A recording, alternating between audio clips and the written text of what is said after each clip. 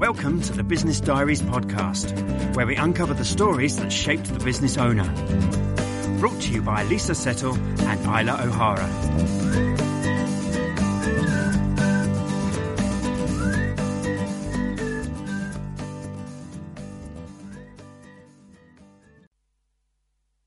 Welcome to the Business Diaries podcast.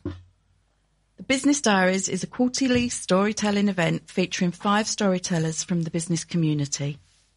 Each event has a theme which our storytellers base their stories upon. It's always an inspiring evening. The stories are always interesting, sometimes hilarious, and it would be true to say that the odd tear has been shed. The podcast is designed to discuss the stories in a little more depth and get some more valuable tips from the business owner.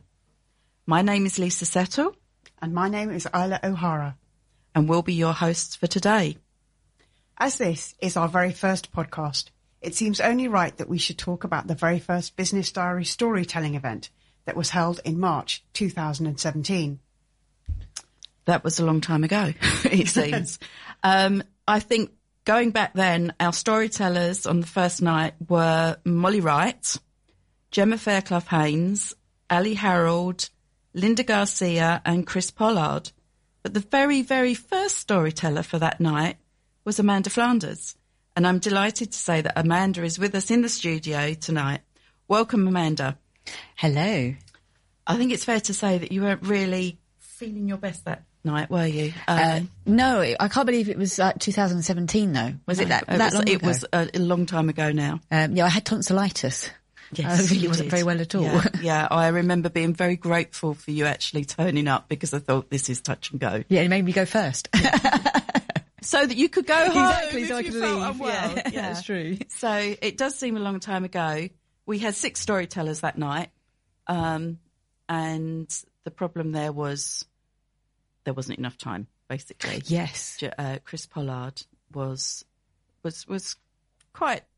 well, happy storytelling and went over slightly, didn't we? We have a 10, 15-minute storytelling slot and Chris Pollard, I think, did about, 20-something. Something like that, wasn't it? Yeah. But it was very interesting. It was a good story. Good. Really enjoyed it. So just want to go back to the events and where we run them, for those that don't know. So, Isla, you run the Tunbridge Wells. Yes, at the absolutely fabulous Hotel Divan in the centre of Tunbridge Wells, in the beautiful Havana room. It's a gorgeous room. Absolutely gorgeous room. And I run the Medway version. So we have been up until now in the Innovation Centre, but we are now looking for a new home and we will keep you posted with that. The next Business Diaries event will be in March. Yeah. That's yours, isn't it? On Thursday, the 19th. Yep. We start at 7:30, so we can come in and have a drink and get to know everybody there. And our storytellers start at about 8:00. Okay. Do we know who's coming? We do. I've got one speaker who is just left to confirm, but we've got a fabulous range. Wonderful. Of storytellers. So I would urge everybody, please follow us on social media at the Biz Diaries to keep up to date with who is speaking. Great. And for me, the Medway event will be on June the 4th. So obviously, as I said before, the venue is to be arranged still, but I'll keep you posted and that will be splattered all over social media as soon as I know. So going back to Amanda, can you give us just a bit of an outline as to your story? The theme was working away. Yes, I'm trying to put my brain back there 3 years ago, but yeah, I spoke about when I first moved to Greece and started working in Greece. That's right, yeah. And I think that for other people that don't know, Amanda went off one day, decided to up and leave home, leave your job, leave your family and friends, went off to Greece not only to live but to work as well, which is a bit of an upheaval. Yeah, I mean, it was sort of, it wasn't just a sudden decision. We had been discussing it for years that we wanted to move abroad, and then we went on holiday there, and then the last time we was on holiday there, it was like, okay, let's move. So we was on holiday there in the September and moved there in the March. How many times have you said that? You go on holiday and you go somewhere really fabulous and you think, oh, I'd love to live here. But you actually did it. So Just give us a run through of the story. What happened? So moved over there, became settled, and when I moved over there, I was actually working in the jewellery trade at a shop in Bluewater. So that was sort of the industry that I knew and understood. So I thought, going to Greece, it's the island of Kefalonia, I'll try to get a job in a jeweller's over there. Surely, they'd love somebody that had, I was a manager of a big turnover store, so they'd want my experience. So we had some friends over there and they were going to help me find a job. But as it was, one evening I was in the main capital, Argostoli, and saw there was a sign in one of the jewellers' windows asking for a sales assistant. So I went in. The first thing I said was, "Do you speak English?" Which is probably the most stupidest thing to say, because the sign was in English. And yeah, so they were looking for somebody. So he sat me down and gave me an interview. Brilliant. And that was all in English, I take it? That was all in English, yeah. His English was perfect. Okay. And can you remember what he was after? I mean, what was the... Yeah, I was way overqualified. Right, okay. He said, he kept on saying, this is nothing like in England. Yeah. I was like, yeah, I know that. I remember that was the theme that ran through your story on the night, wasn't it? It's like, oh, well, yeah, you might do that in England, but that's not how we do it here in Greece. It's like, but that's fine. I'm willing to learn. Obviously, I had quite a lot of experience. I'd done a lot of training. I knew the ins and outs of jewellery and diamonds and watches and everything. So I very much knew my trade. But he was very much, but that's not how we do things here. We could do things differently. I was like, but jewellery's jewellery at the end of the day, isn't it? But I got to understand his mannerisms. He employed me and I started working there, and that was interesting. So what were some of the challenges? Well, the very first challenge was the language, of course. I moved over to Greece. I had started learning Greek just to give me an idea. But of course, learning a language and then actually speaking a language are two completely different things. So the language barrier was a big thing to begin with.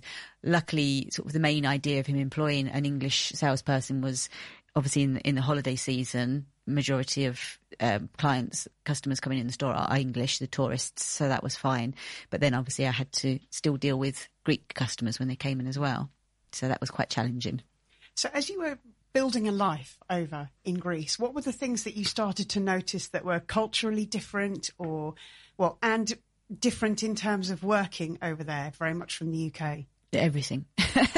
It's a completely different culture and way of life. Everything was completely different. And I think so many people do say, oh, I go on holiday. Yeah, I'd love to live here. It is a completely different experience living there to actually being on holiday there. And if you've got to earn your living and live the way that the Greeks do. And obviously Greeks are, a very civilized country. It's not a poverty-driven country or anything, but the Greeks are very strange people. What was an example of sort of a bit of a cultural difference or a bit of a culture shock that you can remember? The Greeks would come across as we would consider very rude. They're just very direct, and when they talk sometimes it can be very loud, but us British people, we are very well known for our patience and politeness. And oh yes, I remember the story with the bank. Oh, the Greeks just aren't. You go to the bank and you have to wait to be seen, and they don't queue. They just, whoever fancies going up next, they push in, and they, it's my turn and all that type of thing, and then they're just rude to you, and it's quite surprising that it's, even for somebody that you wouldn't consider yourself necessarily an overly polite person, but when you're being polite is our culture as British people. You can't get away from it, no matter what your nature is. That's the way that we're brought up. It's manners is what we're brought up with. Absolutely. And they didn't have any manners whatsoever, and you're just like. So you stood in the queue for about 2 weeks. Yeah, exactly. But before you realised that you had to dive in. And of course, it's quite surprising. I have always been quite a confident person. I'm a lot more confident the last sort of 5 or 6 years than I ever was before. But I was quite a strong person. But going out there, it was completely different, because I think the main thing was the language. Because I was thinking, well, they can't understand me, I can't understand them. And that sort of makes you think, oh, I don't know what to say or what to do. And you stand there in the queue trying to work out what you're going to say in Greek. And by the time you come around to saying it, the person's gone. So you can't tell them, I'm next. You just needed your elbows. Yeah, exactly. You just need to, perfect the evil stare and just push in, basically. Yeah. So did you find after a while that you'd like totally sort of understood the way it was and went with the flow? Yeah, I mean, it did take a long time, because you're talking about trying to change your values, your beliefs, the way that you are. And I don't think you necessarily have to change yourself, but you just have to be aware of the other culture and adjust into that culture and how to deal with that culture. By staring at them and speaking loudly, you might go, oh, I can't do that because it's being rude, but that's how they are with each other. So that's the nature that they're used to. So I remember in the story you said about the displays, you were very, very used to putting out the displays when you worked over here in the UK in the jewellery trade. Yeah. But out there in your shop that was obviously much smaller, and probably didn't have a turnover of the 4 million. No. You then, were quite confident that you could do the display, and yet he told you otherwise. Yes, he obviously in the jewellery.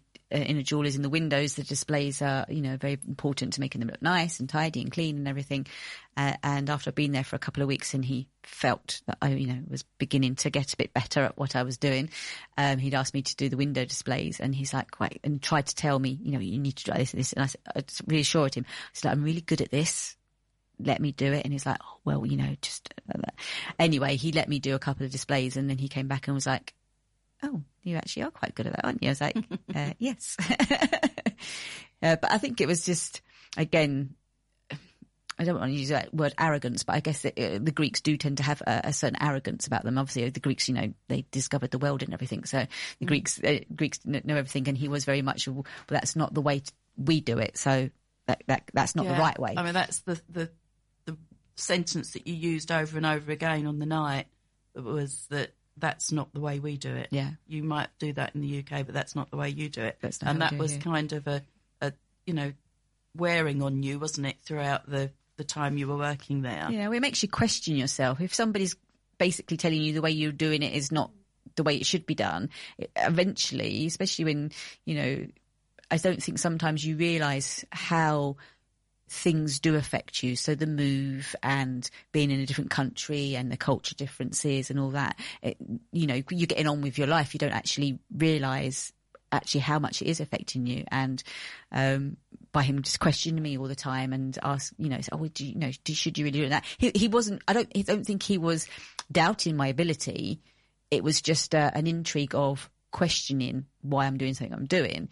And of course, at the time, to me, it just felt like he was questioning me. Why am I doing that? That can't. Therefore, me thinking, I must be doing it wrong because he's questioning me. He even had to show me how in Greece they clean jewellery, because it's completely different, obviously, to how they clean jewellery in the UK. And was it? No, not at all. Did you just smile? Oh, yeah. Okay. So I remember from the story that you told on the evening that it went beyond him questioning your professional ability. He started to encourage you to look a certain way and to dress a certain way. Yes. And that's so much more personal. Yeah, very much so. He, obviously, when I first went to work there, I'd come from, high-end jewellers here, so I had my suit. So I thought, I can wear my suit because I, look professional and everything. And he's like, oh no, that's far too formal for here. It's, you need something more casual. So then, I started wearing my casual clothes. Then he's like, yeah, we want you to be smart but casual. And I was like, I was trying to do that. So eventually, I think it was once I got, later on when I knew them better, I understood them better, out of the kindness of their heart. But they gave me a bag of clothes that, they'd went and bought me these clothes that they wanted me to wear in the shop. And it wouldn't necessarily be anything that I would have chosen myself. Not really my style or fashion, but, they asked me to wear them. So I did. So you were presented with this bag of clothes, which, hearing this again, I still find this completely incredulous. How did that make you feel? Well, I guess I was just, again, like, they've been questioning me the whole time. So it was like, again, just questioning how I looked and appeared. So I guess I didn't necessarily think about it in much depth, but it probably did knock my confidence even more because he was questioning the way that I was dressing. I mean, one of them, for example, was quite a nice summer dress, but the material was basically like an old lady's curtains. I mean, I have to say, the Greeks, bless them, they don't have the greatest sense of fashion. So, yeah, it was different. But I only had to wear it for work, so it wasn't too bad. Did you ever feel bullied? No, I don't think it was a being bullied so much. I think it was just not having that confidence to sort of go, no, I'm not wearing that. Don't be stupid. Because at the time I didn't feel, I didn't believe that I should have done that. He's given me a job. He was my boss. I was in a completely different country. I didn't speak the language. Everything was new. It was, it was a whole cultural difference, a whole change. So I think it was just a case of, yes, okay, I'll do it because that's what he wants me to do. It's interesting, isn't it, how you can be, I mean, we know Amanda, don't we, as a assertive, organised, confident lady, and to think that, you weren't feeling that yourself and you were a little bit perhaps submissive in a way, is quite unbelievable, really. But it just goes to show how confidence can be affected. Yeah. And how you can be knocked and... Yeah. So there's that constant questioning all the time. And I think until you truly 100% believe in yourself, which I think takes us all a very long time to realise that's what we need to do. You need to believe in yourself before you can expect anybody else to believe in you. Yes. And it does take a long time for you to actually get that, I think, experience, age, all those type of things. And at that point, again, just because of the constant, that's not how we do things here, or questioning. And I did struggle with the language. I'm not, I love languages and I'd love to be fluent in lots of different languages, but I can never hear the language correctly to be able to repeat it. And he got his wife to teach me some Greek. Basically, obviously the phrases that I would need to use in the store, and the names for all the different types of jewellery bits and everything. So obviously just so that I could be, conversational to any Greek customers. If anybody came in seriously, he would always deal with them anyway, but they'd expect me to deal with some customers in Greek and everything. And I had to run around the town doing errands for him, so I had to go to the bank and do this, and I had to go and do that. There's another thing in Greece, and everything's in the same place. Yeah, you literally go one end of the town to do this, and then another end of town to do that. But I actually used to use it as quite a good an excuse to have a break, because I used to take a lot of time walking. Obviously, the weather was nice and everything, so I used to walk around, stroll around the town doing the errands, and when I got back, it'll be like, oh, it was a long time. Oh yeah, well, there's a long queue in the bank. So I used to give myself a break. But yeah, I mean, I think another thing that did knock my confidence was the language. And I think one problem us British again have is when we're trying to speak somebody else's language, we try to speak it with their accent, which if you listen to anybody that speaks English from a different country, they speak English with their accent. Italian, French, Greek, they have their accent. They don't get rid of their accent. So we should speak their languages with our accent, and it's fine. And even down to the fact that a lot of, obviously, as we made friends and met more people out there, people used to ask me where I used to work, and I'd be, oh yeah, I work in Diaries Jewellers, and they're like, where? And I'd be like, Diaries, and they're like, where's that then? I'm like, in town, in Argostoli, just down the high street. What's it called again? So I'll be, Diaries, and they'll be like looking at me, and then they'll go, oh, Diaries. And I'm like, but that's what I just said. And it was a bit, those barriers, it makes you shy and lose your confidence because you think, they're not going to understand me. Didn't he ask you to answer the phone? Yeah. I used to have to say, again, I used to have to, I can't remember what I used to say,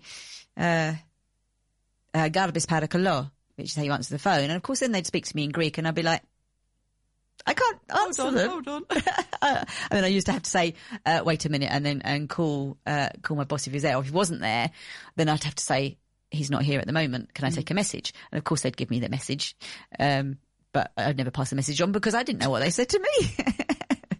And I just don't think he actually believed that I couldn't actually understand. I mean, obviously, after being out in Greece for a couple of years, I could speak Greek and understand the language and understand the people. But within the first, say we moved out there in the March, and I started in March, April. I probably started work for him mid-April.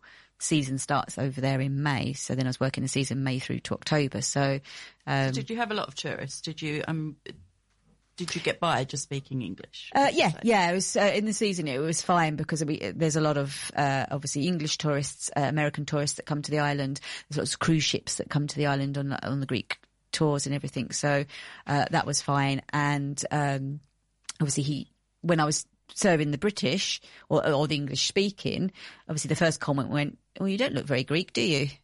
It's no good. Or your English is very good. I said, "Yes, it's because I'm British."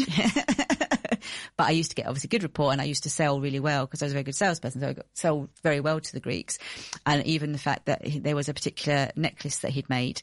There's a film, The Captain Corelli's Mandolin, and it was filmed on the island, Kefalonia. Yeah, that's right, yeah. And he made a necklace that was obviously, I think we moved there the year after, or a couple of years after the film. Anyway, he had this necklace, and he set me a target. He said, if you can sell 5 or more of these necklaces, then I will give you a necklace. So I sold 15 over the summer, and they're, I think, about €200 each or something like that. And of course, he was very impressed with that. So did you get 2 necklaces? No, I only got one though, still. But it's still nice. It was gold, 14 karat gold necklace, which I've still got. But it was just one of those things that I think he obviously needed to understand what I was capable of doing, and because my confidence was kept on being knocked, and I was worried about speaking the language and everything, that just made the difference as to I wasn't my normal calm, confident self as I would have been. So it took a little while to settle in. Let's draw out that theme a little bit, because with the benefit of hindsight, we're sharing these stories now and these experiences, and we've looked back and we can laugh about it. And you've been very kind, quite kind to your employer. But at the time, your confidence was being further and further eroded. You're wearing clothes that are not your choice. He is just chipping away very much at your confidence. And hearing you tell this story the first time, you were not in a good place. No, you very were much not happy. No. So let's move the story forward a little bit. What was the breaking point? What was the final straw, and what made you decide that enough is enough? Well, I think there was a mixture of stuff. Obviously, also, when you've been going on holiday to a certain country for a long time, and then you move there tends to be the holiday culture still in you, especially when you get there and it is tourist season.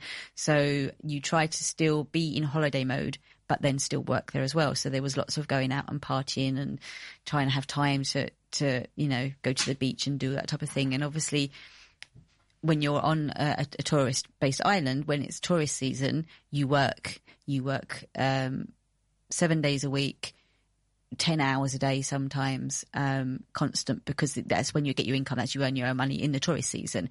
I think I had 1 day off a week. I can't remember now. I must have had one. I don't think I worked 7 days a week. I had 1 day off a week. I tend to used to work 9 till 2, because then they had siesta. So then we close the fiesta and then be back from 6 till 10. That was July and August. I'd have to be there quite so long. Before and after, it was less hours. But it was just a mixture of things. So obviously, we'd moved to Greece for a different lifestyle, and I ended up doing sort of the same job that I was doing before, a lot more hours for a quarter of the pay of what I was getting paid here in the UK. And I just thought to myself, this is not, I moved here for a different life. But you weren't having time to No, see that no. life. And of course then my parents came out to visit me. I didn't have time to spend any time with them because I was always working. I think some friends came over as well. So there was a mixture of things, and it was just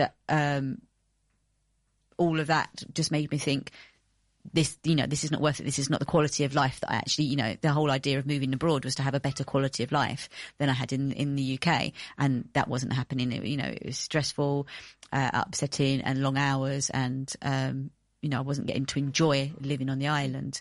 Don't get me wrong. By the end of it, I actually had quite a nice working relationship with the boss. And, now I still do have contact with him, and previous years I've been back on holiday and visited, and he's always given me a gift, and he's always so pleased to see me.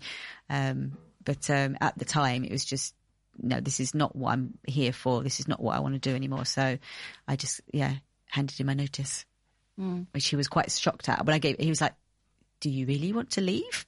I'm like, "Yeah, sorry, I do." Oh.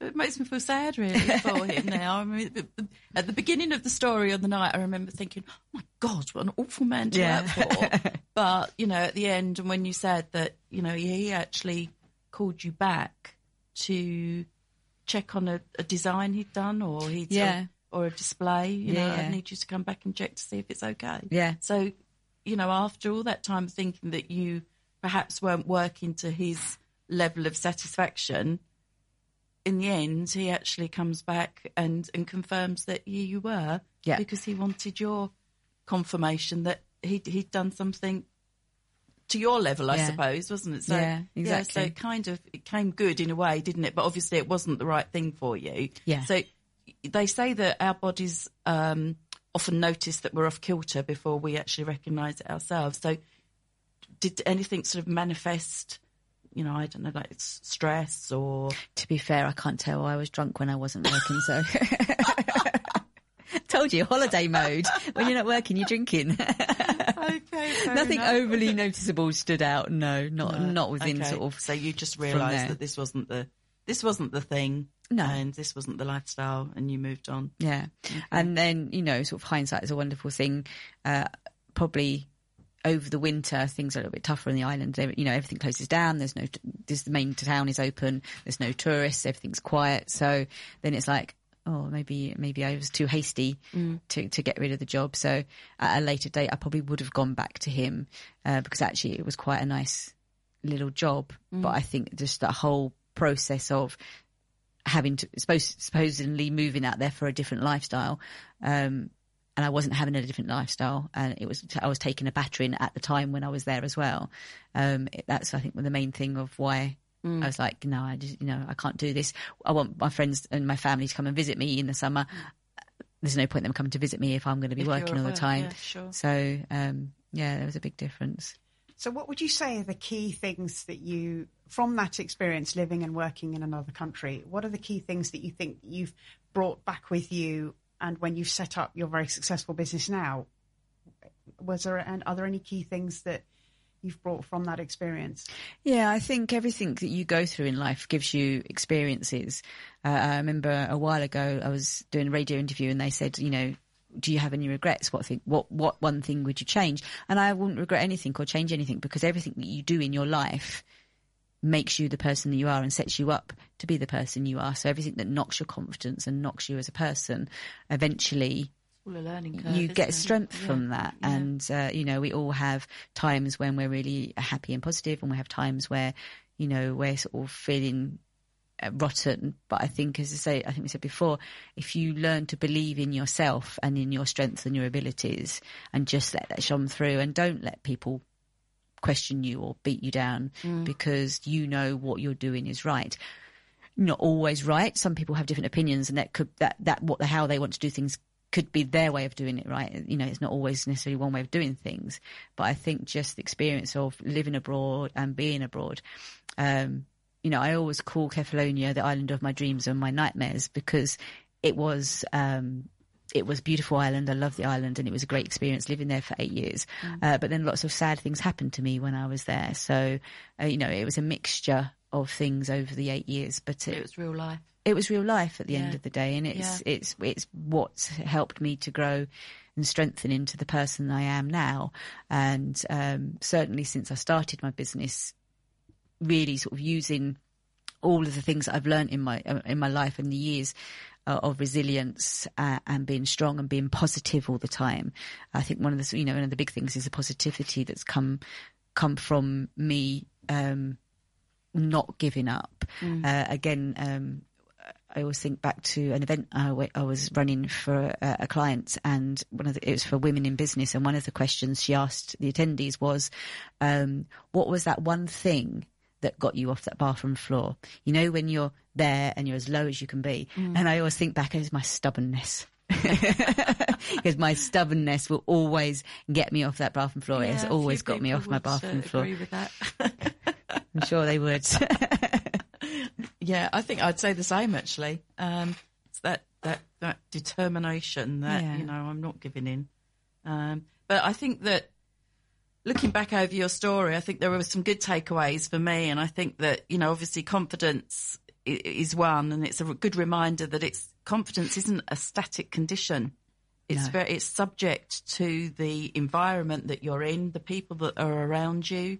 So for us today, I think it's a good reminder to sort of check in with ourselves and access our, our inner feelings and decide, where are you feeling confident? And, if not, maybe you're not surrounded by the right people. Maybe it's time to move on and like you did in Catalonia. Yeah, exactly. So, but just going back, I want to ask Isla as well what she got from that story, but also, perhaps if we go there first, what stood Definitely out for you? Me, what I think is really inspiring about the story is the level of courage that you had. For me, it was courage to leave your familiarity of living and your family in the UK, going to a new country, embracing the language and working within a new culture. But it's courage to realise that actually this is not what you want. And then courage to say, this is really not what I want. Yeah. And courage to come back home again. And then your points about resilience and that positivity. For me, resilience does take courage as well. And also to be just so positive about the fact that you have that strength within you and that resilience within you to say, yes, this is not what I wanted. This is not the life that I wanted to create for myself. And to say enough's enough and to try something new. So that's very much what I take from the story. Yeah, I think it's quite funny because I think obviously people, when I was there, and I think you mentioned it before, he was quite courageous and quite brave to go and do it. But for me, it wasn't. It was just excitement. I wanted to go and live somewhere else. So that was what spurred you on. Yeah, it was. I didn't even, because that would have been sort of way out of most people's comfort zones to say, I'm going to leave home. I'm going to go abroad. I'm going to work abroad. Yeah. I mean, I think obviously, a little bit of my background, I had moved abroad and lived abroad briefly before. When I was 18, I went to Belgium, lived in Belgium for a couple of years and then came back, and it was, this was when I was in my early 30s that we moved to Greece. So I had done it before, but it was. And when you're 18, you don't care anyway. No, you? You're rebellious. I'm going abroad. I'm off I go. So yes, we had sort of we had friends, we had family, and yes, obviously, I was sad to move away from my family and my friends, but I was more excited about. The life that lay ahead of us. And we had friends in Catalonia. We'd been going there for several years on holiday, and it was only 3.5 hour flight, so everybody could come and visit us. That was absolutely fine. No, absolutely. So so I was just going to say, going back to that night, the very first Business Diaries, we mentioned the other storytellers. I don't know, Amanda, do you remember any of the stories? Does anything stand out? I do. I remember Molly Wright's story. Molly has always been hysterical, and she, her story was one of courage of working abroad, working away from home. She kind of flipped it, didn't she? Yeah. The funny thing was, she said, or part of her story was, why do you have to work away to be taken seriously? Yeah. Because she was then working at home. So, and she was sort of saying about her family ganging up on her and saying, yes, yeah. What, you've been there all day, you've not loaded the dishwasher? Yeah. And yeah, exactly. I love Molly's stories, always like an episode of EastEnders with all of her family in, which was good. And then we had Linda's story was a mixture, wasn't it? There was a little bit of sadness in there. Again, hers was quite a mixture, because she was so completely working away in a different country. Yeah. And then she hadn't expected, I think that was like a last minute, her job took her to Chile. Yes. And it was expected that it wouldn't be for very long. She went off to Chile and things developed. and she came back some years later with 2 children and a husband. Yeah. Which was a brilliant story. It was really good. And we had Gemma. Yes. Gemma Fairclough-Haynes, who told the story of actually working away, but working in this country, but she'd taken on a job because she wanted more time at home. Yeah.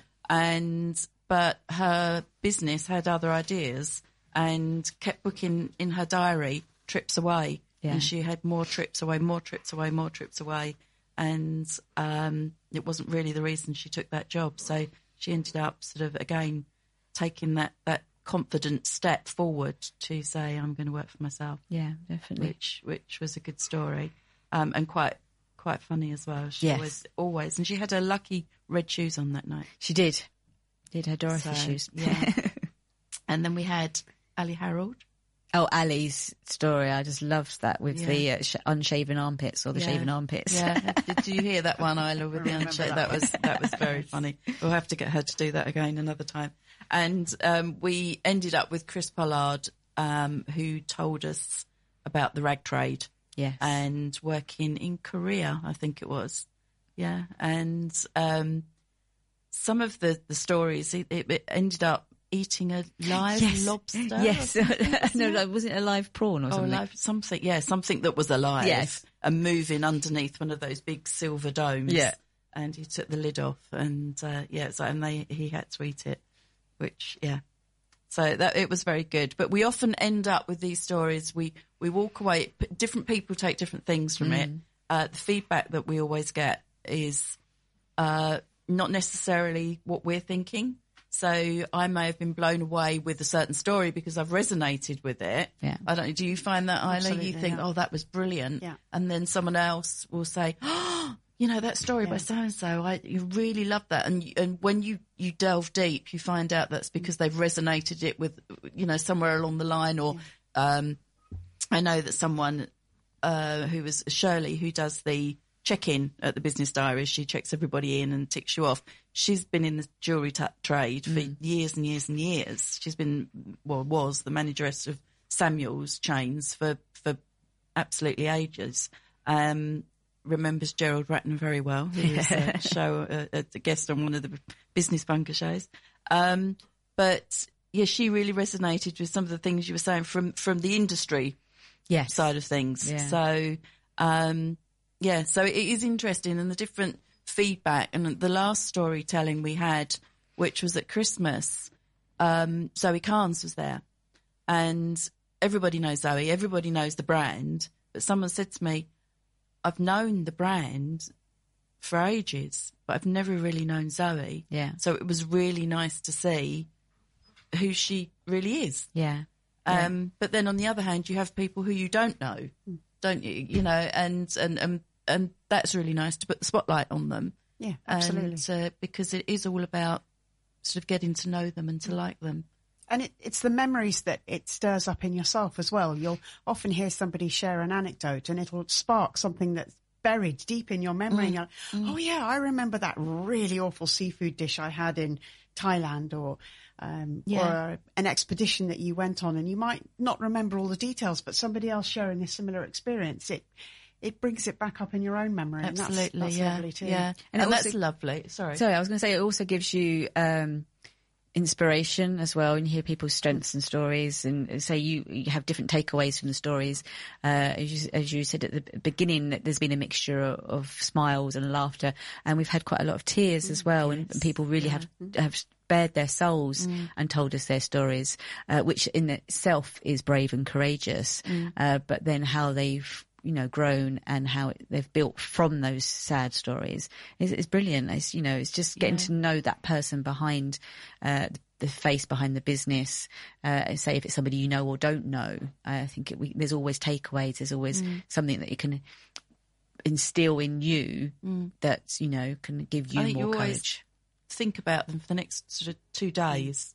They're always on a Thursday, and I think by the I don't come down until the weekend because they're still in my mind. I'm thinking about the stories, and I always have loads of questions. And I always want to, next time I see that person, say, "Oh, hang on, what about this?" You want to keep the conversation going, don't you? And it's lovely as well not to you mustn't forget the audience, because the audience are really great, and it's really lovely when we have that break and they actually go and talk to the storytellers. It's so nice. And Paul Andrews always says, "Oh, it's a good networking event," and it was never meant to be a good networking event, but actually it's turned out to be a good networking event because we have a really nice, a small amount of people there. But it sparks conversations. It gets conversations going, doesn't it? Which is the good thing. Yeah, which is really nice. Absolutely, yeah. So, Isla, do you have a theme for your next? We do. Ooh. Our theme for the next one on the 19th of March is a curveball. Ooh. So something unexpected happening in your business journey. What was the curveball? What happened to you? And what happened as a result? So I'm very excited. We've got some fabulous storytellers. Excellent. Really looking forward to that. Okay, so, I think all that remains to say is to say thank you to you, Amanda, for coming along and sharing your story and bits of your stories, and we've sort of highlighted the takeaways. Can you give us just a little rundown on how people can book on for the 19th of March? Tickets are now available through Eventbrite. So if you just type in the Business Diaries onto Eventbrite, it will come up. Or you can get them directly on my website, which is www.ilaohara.co.uk. And I would just ask everybody, please follow us on Twitter and Facebook at The Biz Diaries, B-I-Z Diaries. And you can find out all the information there and our latest news and what's going on. Wonderful. Okay, so Amanda, sorry, I forgot to say to you, do you want to let us know how we can get in touch with you? If you'd like to get in touch with me, yes. I'm sure someone would. Yes. My business now is Avexio Limited. We do event management and venue finding. And I'm all over social media, Amanda J. Flanders or Avexio Limited. And you can find me at amanda@avexio.limited.co.uk. Yeah. I think you'd pretty be hard-pressed not to be able to find me. Yeah, to be fair, if you're on social media, just put in my name, you'll find me. So also I do want to say thank you to Paul Cheese for our fantastic jingle. Thank you, Paul, very much. He's given us an intro and an outro, so we're very, very grateful to you for that. Based on the sounds of Kent. Yes. From his big record. Yes. Sounds interesting. We're very lucky. Yes, very lucky. And also to Paul Andrews for editing this podcast. So thumbs up to him. Enormous thanks, obviously, go to you, the listener, for tuning in. We hope you enjoyed the discussion and you'll join us again. So in the meantime, as Isla said, if you can follow us on Twitter and Facebook and LinkedIn and all those things, we'll see you next time. Bye-bye for now. Bye-bye. Bye.